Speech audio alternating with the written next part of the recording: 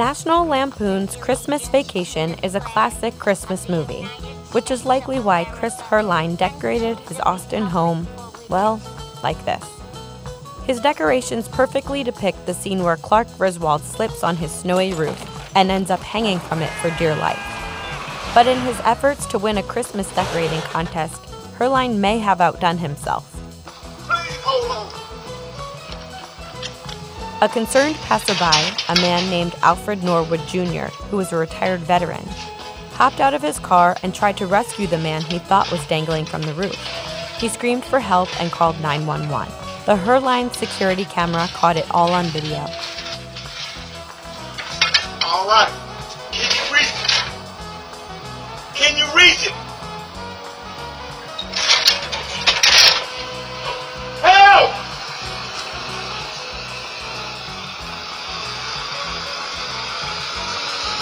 The Herlines felt so bad, they tracked Norwood down and gave him a gift certificate for groceries, even though Herline told the Post that he originally wanted to get Norwood a subscription to the Jelly of the Month Club.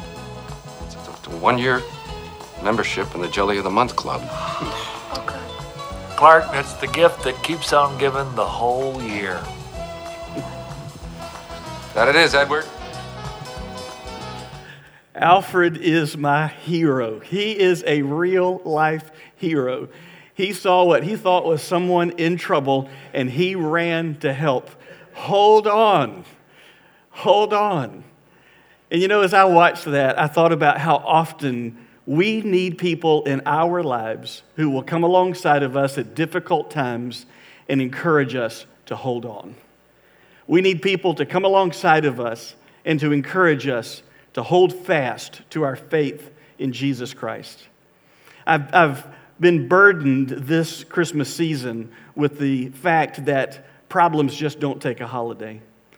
And I have seen that up close and personal, more so this December than I remember in a long time. I've stood by 2 families in the last few days as they said goodbye to their loved ones. I got a phone call from a teenage girl who says, I'm struggling because my parents are divorced and I don't want to be torn between 2 families anymore. I talked to someone who's struggling because their loved one is deployed overseas and will not be home for Christmas. There are people that are dealing with financial struggles, and there are people who have lost their jobs, or there are people who were worried about a loved one perhaps getting sick with COVID-19, and they're living with that dread. Over and over, it seems like every day, I encounter people who are going through very difficult circumstances. And let's be honest, there are times those difficult circumstances can make even the best Christian, however you define that, question their faith.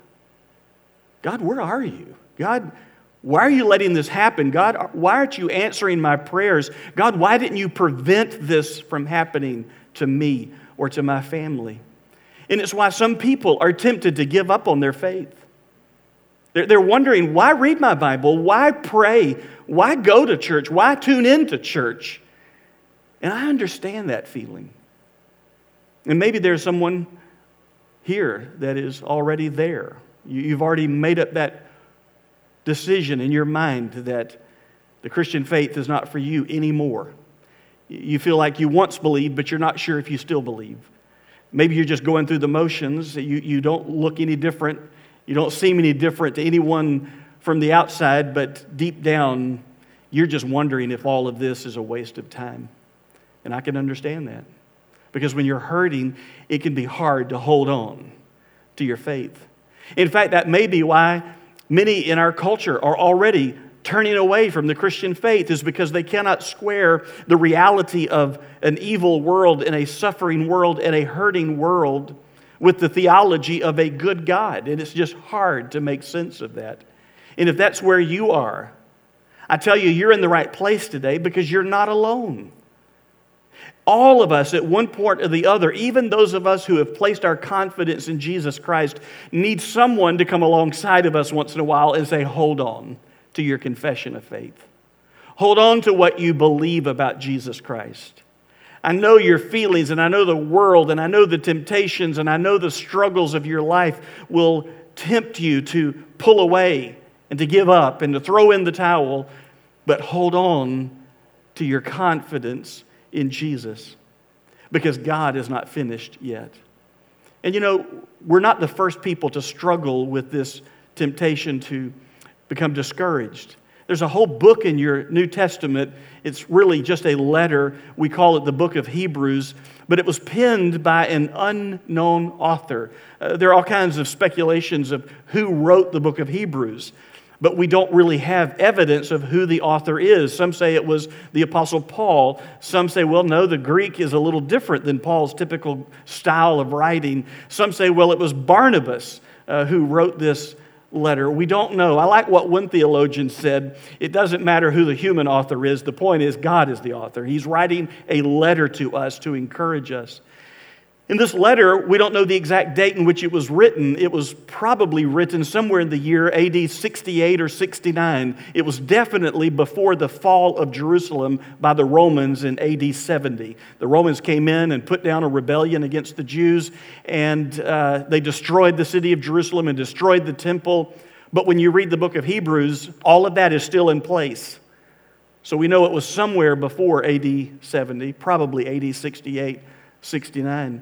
And the reason we know that is because there were waves of persecution that would come against Christians by the Roman Empire.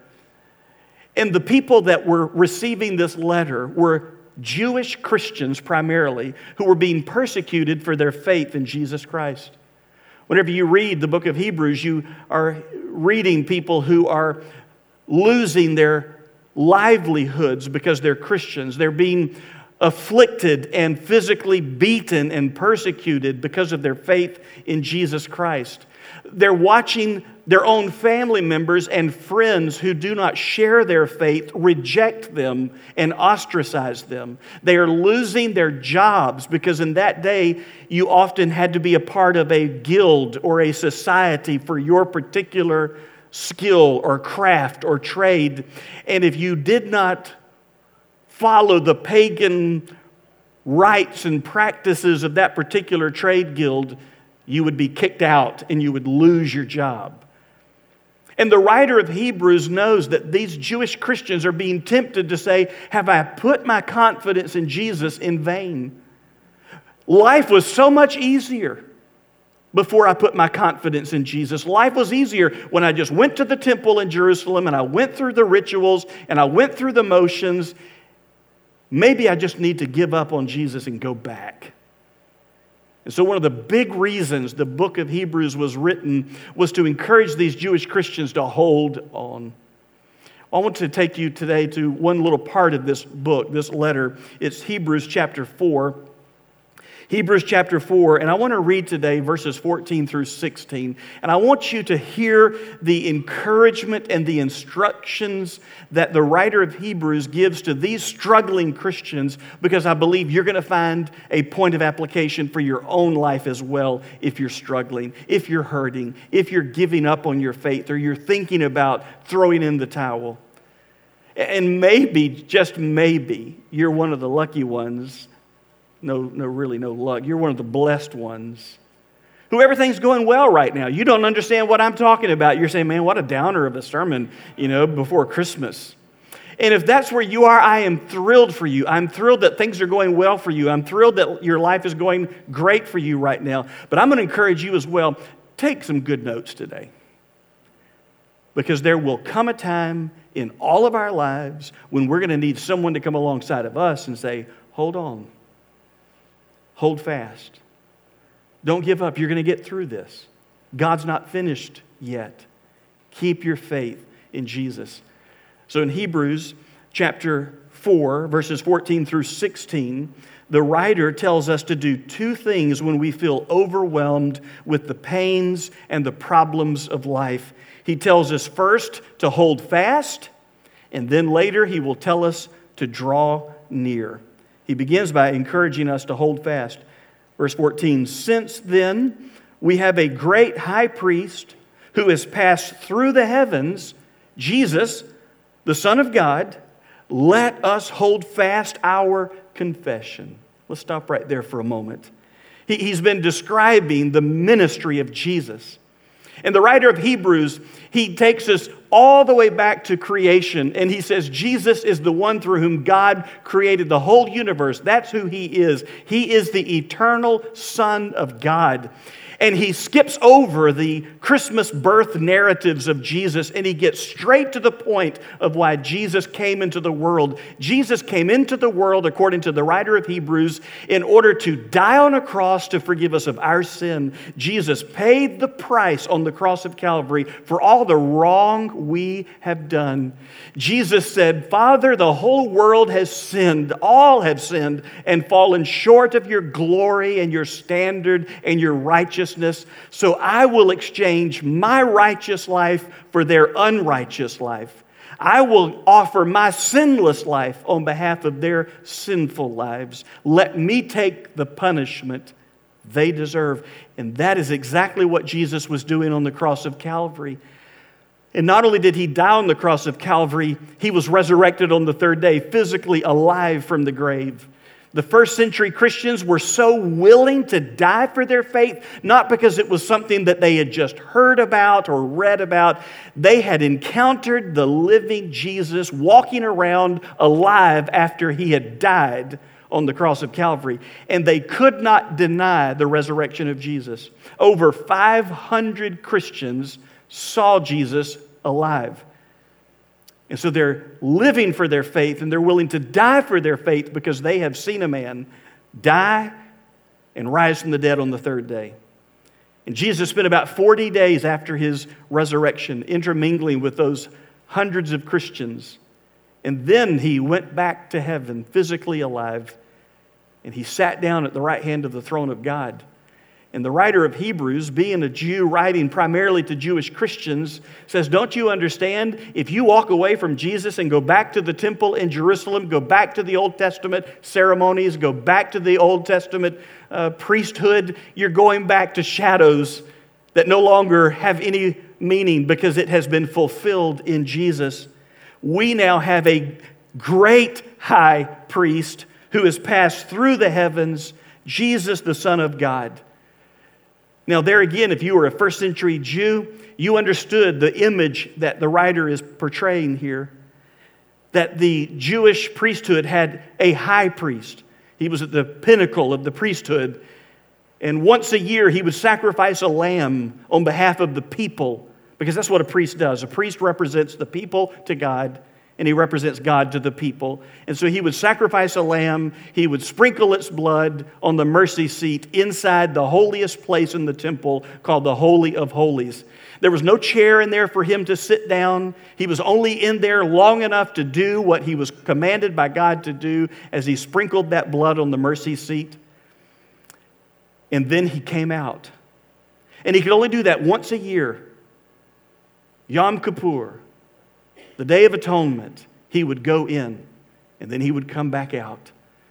And the writer of Hebrews says, you now have a great high priest who offered not the blood of a lamb, but his own blood on the cross of Calvary. And he died and he rose from the dead and he went back to heaven, and he has done what no other priest has ever done. He sat down because his work is fully finished forever.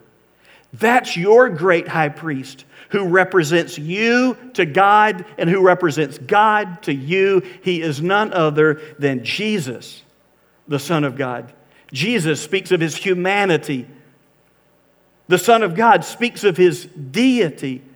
And because of who Jesus is, hold fast to your confession of faith in Jesus.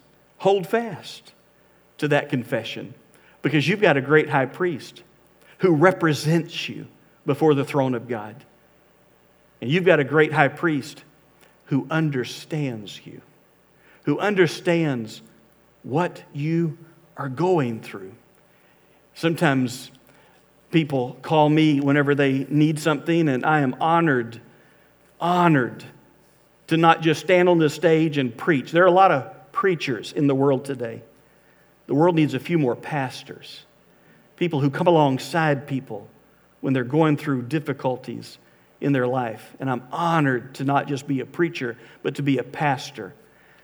But there are so many times I feel absolutely unqualified for the need before me. And I'm so grateful that in that moment, my job is not to point people to me.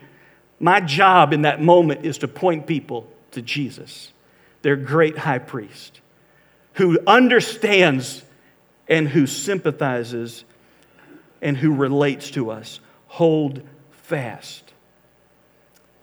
Last week when I stood with those two families at the deathbed of loved ones, both of those families, when everything was done, said, how could we do this without Jesus?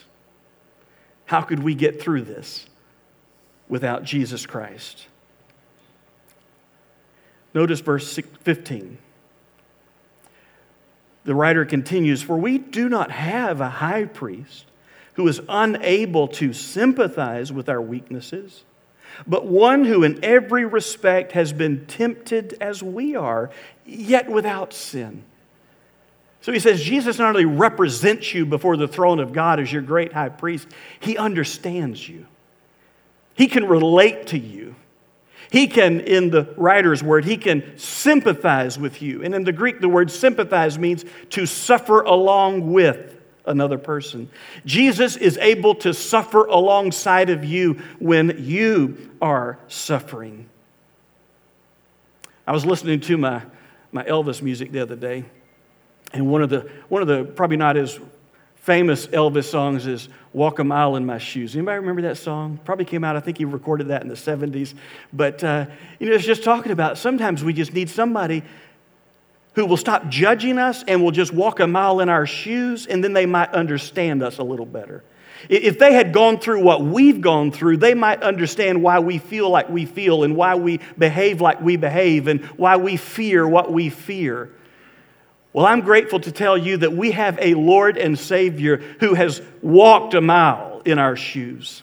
Christmas is about God becoming flesh, the God-man, Jesus Christ, God incarnate, Emmanuel, God with us. That's what it's all about, and he can sympathize with us because he has walked a mile in our shoes. He knows what it is to live the full human experience. There's nothing you'll ever go through that he doesn't relate to or that he can't understand. Have you been lonely? He knows what it is to be lonely. Have you ever been betrayed by people you trusted? He knows what it is to be betrayed and to be lied about. Have you ever been mocked and ridiculed by someone judging you just on outward appearance? He knows what it's like to be judged. Have you ever suffered in any form? He knows what it's like. The prophet Isaiah in Isaiah chapter 53 says he is a man of sorrows and he's acquainted with grief. Do you know what it is to be brought low by the death of someone you love with all of your heart? The shortest verse in the Bible, Jesus wept. He wept when his friend Lazarus had died. He knows, he understands. He can relate to what you're going through. And the writer of Hebrews is quick to tell us that he is not a high priest who is unable to sympathize with our weaknesses, but he is one who in every respect has been tempted. He's been tested. He has been tried as we are, yet without sin. You see, often whenever I'm tested, whenever I'm tempted, whenever I've been put through a trial, I don't always succeed. I don't always pass the test. I don't always get it right. I don't always respond like I should to those moments of trial and testing. But Jesus, our great high priest, who sympathizes with us, who represents us and who understands us, he endured everything victoriously and never sinned as the Son of God. And maybe for a moment you think, well, then he can't relate to me. How can he relate to me if he's never sinned? Well, let me ask you a question. You have two men, God forbid, who were captured in a time of war, and they are put to the test by their tormentors to get information from them. And one man endures only 10 minutes of that torture before he gives up and gives in and gives out all the information his tormentors are asking for. He knows something about torture. But what about this man who endures the same torture and endures it to the very bitter end when he dies, having never given in to his tormentors? I'll tell you who knows more about torture and more about victory. It's the one who never gave in. And if you find yourself in times of trial and trouble, it's good and it's helpful and often it's comforting to have someone who has been there with you, even if they haven't always succeeded. But it's even better to have someone with you who has been through what you've been through and they have victoriously overcome it. Now they're the ones who can speak into your life. They're the ones who can say, hold on. They're the ones who can give you an example that will never let you down. And that's who Jesus is. Christianity needs to get its eyes off of each other, and we've got to get our eyes back on Jesus. And if you're questioning the faith of Christians, and if you're not sure if you believe Christianity is real, I am so sorry that we have muddied the water and we've pointed people to ourselves and we've made a mess of what Christianity is all about. It's not about me. It's not about a denomination. It's not about a church. It's not about a religion. It is about Jesus Christ, who became one of us and who overcame everything this evil world threw at him, and he was victorious. And I'm going to tell you, just put your eyes on him. He'll never let you down. He'll never disappoint you. He'll never lead you astray. And when nobody else can help you, he can. He can. That's not in my notes, but that's good preaching. And I think somebody needs to hear that. Somebody needs to hear that today. Because your Christianity cannot be based on somebody else. We're all flawed people.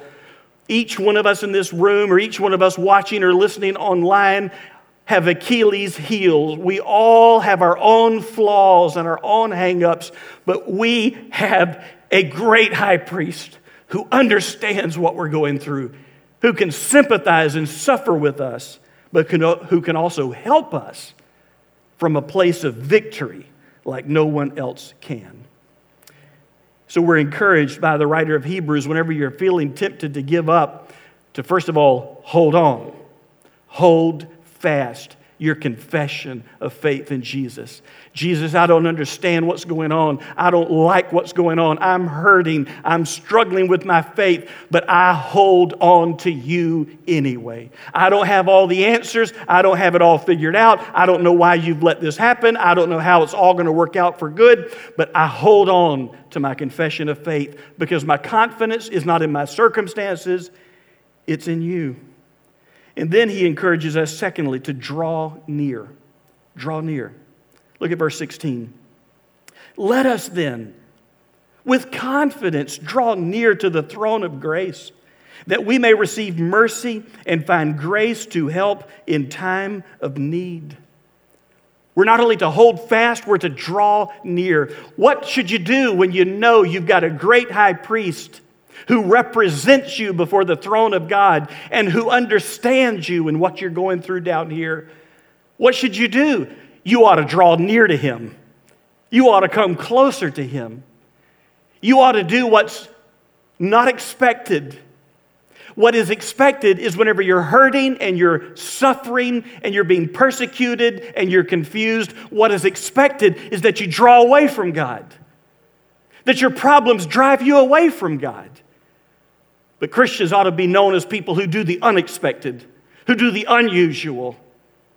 We draw near to God, even in our time of grief and sorrow.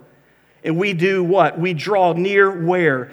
To the throne of grace. Aren't you grateful that in heaven, because of Jesus, we don't have to stand before a throne of judgment. We stand before a throne of grace, the throne of unmerited, undeserved love. That's the place where you ought to draw near. Not some earthly temple, not some earthly church building, not some earthly preacher or priest, but we draw near to Jesus and the throne of His grace. And how do we draw near? We draw near with confidence. That doesn't mean arrogance. It doesn't mean boastfulness. In fact, in the Greek language in which this letter was written, most of your New Testament was written in Greek, the word confidence translated means citizen to citizen. In the first century, if you were a Roman citizen, you had a level of relationship that you had with another Roman citizen that you didn't have with anybody else in the world. Rome considered it, you're either a Roman or you're not. And there was an open community and dialogue and mutual understanding and acceptance between one Roman citizen and another. That's the word confidence, citizen to citizen.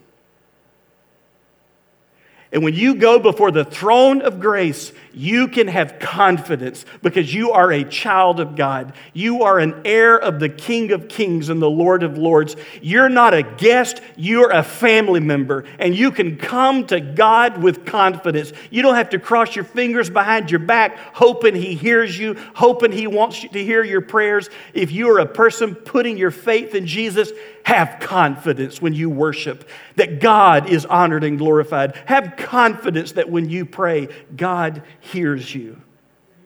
And when do we draw near? Let us then with confidence draw near to the throne of grace that we may receive mercy and find grace to help, here it is, in time of need. The Christian faith does not guarantee you a life of free, unadulterated bliss and happiness. The Savior that you follow suffered, and He died on a cross, and He overcame the grave. And to be a follower of Jesus means we've signed up to bear our cross and to follow Him. So when you find yourself in need, be grateful you've got someone who can help you in your time of need. And how does He help you? Well, He gives you mercy and grace. He gives you mercy for your past. Aren't you grateful for the mercy of God? Mercy is when God doesn't give you what you deserve. I'm so grateful for the mercy of God where God doesn't always give me what I deserve. If I got what I deserved, I would disappear in a puff of smoke right before your eyes. A lightning bolt from heaven would shine down. But God's merciful, and I'm humbled that He's merciful with me and with my past. And whenever you have messed up, whenever you've failed, whenever you've stumbled, whenever your faith has been shaken, come to the throne of grace, the throne of God's unmerited, undeserved love. And in that moment of your greatest need, you're going to find mercy from God because He understands you and He understands what you're going through. And He gives you not only mercy, He gives you grace in your time of need.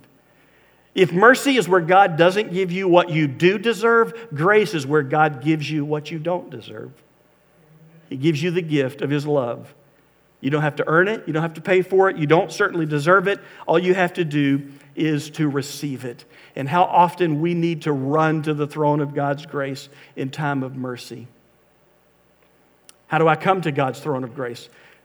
Through worship, like we've done today. Through prayer, talking to God, and through reading the Scriptures where God speaks to us. And we come to Him and we receive mercy and grace to help. I always like to find some way to apply the message and give you something to do with what you've heard. You do know this book was not given just for your information.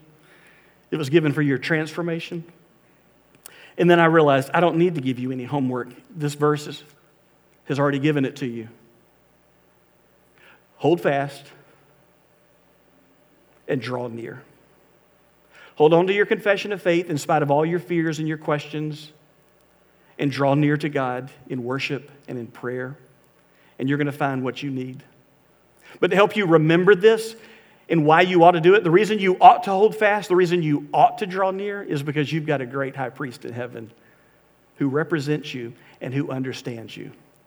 So every day this week, whenever you put on your shoes, you can tell it's beginning to look a lot like Christmas because all the Floridians are putting on their great, nicest sandals, and they're just really dressing up for the holiday. So every time you put on your sandals or you put on your shoes, I want you to remember there's one up there who walked more than a mile in your shoes.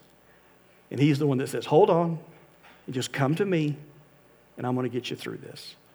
Let's pray together. And after this prayer, I want you to hear a song. Heavenly Father, thank you for this reminder today that if no one else needed, I needed. That in spite of all of our problems, we need to be reminded to hold on and to draw near. And today we thank you for Jesus. And we hold on to our confession of faith in Him. We don't hold on to a confession of faith in ourselves or our circumstances or religion or politicians. We hold on to our confession of faith in Jesus, our great high priest, the Son of God, who gave His life for us on the cross of Calvary, died, was buried, rose from the dead, sat down at the right hand of the throne of God, and whoever lives for us. And we hold on to that confession of faith. And we draw near to Him in worship and in prayer and in reading the Scriptures so that we can find what we need in our time of need. We need mercy and we need grace. God, we thank you for this reminder today that because Jesus became one of us, He can help each one of us. In His name we pray. Amen.